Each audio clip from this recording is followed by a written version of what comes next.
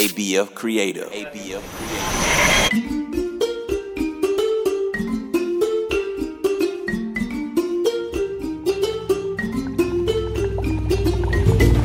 Hello, my little ones. My name is Miss Jojo, and you're listening to African Folk Tales. Hop inside my magical jeep with me as we explore African lands where animals talk and people fly. Are you ready? Get in! Make sure your seatbelt is on. The only thing we want to let loose is your imagination. Let's set the destination for our next story. Here we go! Hang on!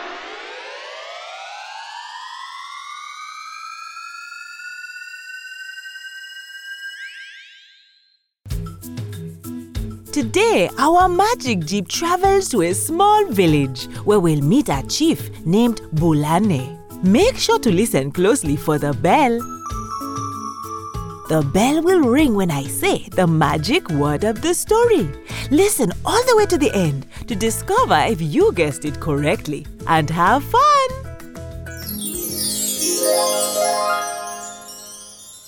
In ages past, there lived a mighty chief named Bulane. Unlike most men, he had a mark on his shoulder that looked like the full moon. The chief had an older sister named Abiba, who was the mother of his many nieces and nephews. While Bulane and Abiba's father and grandfather had also been born with the same sign, neither Abiba nor her children had the full moon sign themselves. Instead, they were marked by either half moons or stars. This saddened Bulane, who worried he would be the last moonchild in his family. Only those who are born with the full moon can rule the village, he reminded Abiba. As luck would have it, the chief eventually fell in love with a woman named Imani, whom he married a short while later. The two were very happy together and soon enough had a child of their own. Looking upon him with much joy, the parents realized their son had his father's symbol of the full moon on his shoulder, the mark of their family's royal line. At last, the long-awaited moon child had arrived. The whole village erupted into celebration over the news. However, not everyone was excited. Chief Bulane's sister was filled with sudden rage and jealousy, which surprised even her. My children should have been born with that mark, she angrily thought to herself. They are royal too. A few nights later, when Imani was fast asleep, Abiba snuck into her hut and took the newborn baby from his cradle. She then carefully wrapped him up in blankets and hid him behind some pots at the back of the hut, thinking no one would find him there. Once she had done this, Abiba then went to the chief.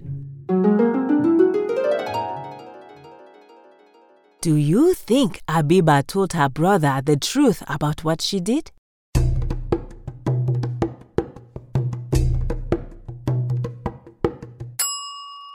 If you said no, you are right. Out of jealousy, she decided to lie to Chief Bulane. She was very upset that the baby had a moon sign while she and her own children did not. She told the chief that the child had been taken in the middle of the night.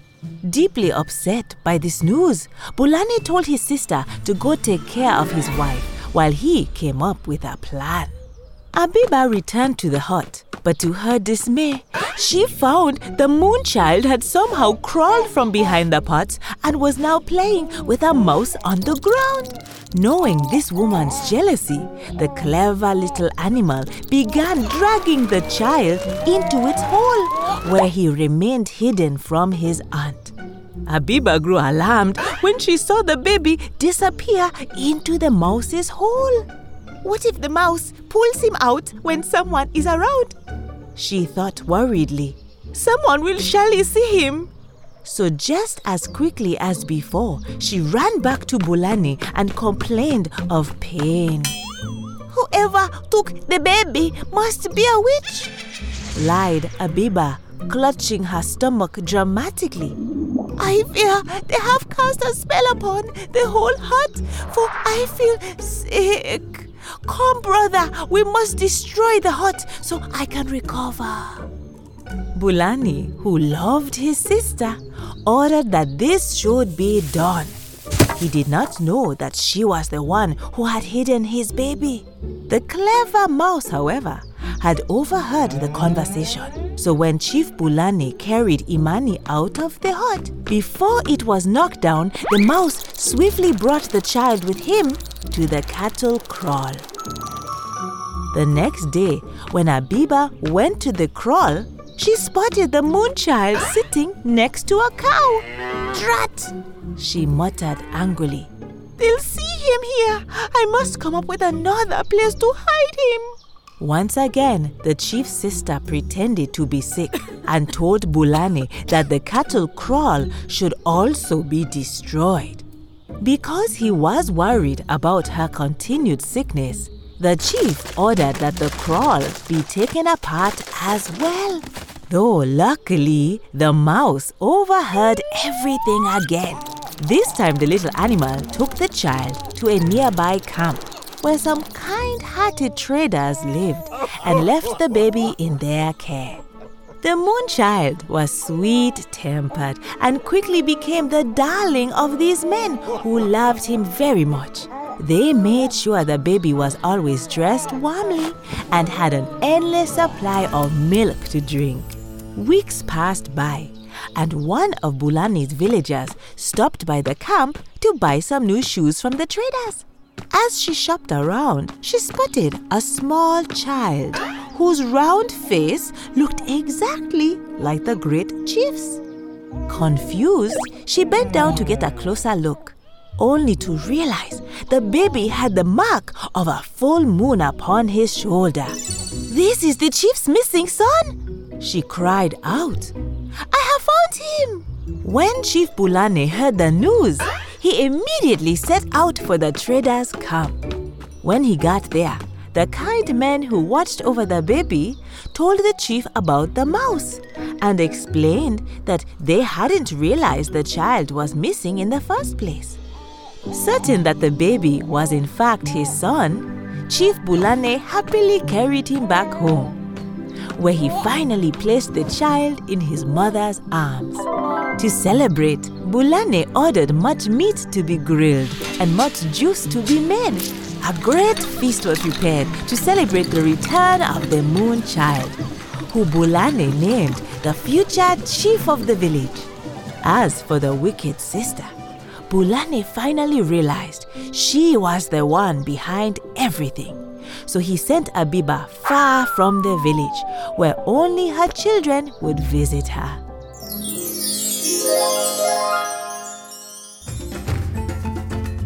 The moral of this story is that while jealousy is a natural feeling, it's important not to let it get the best of us.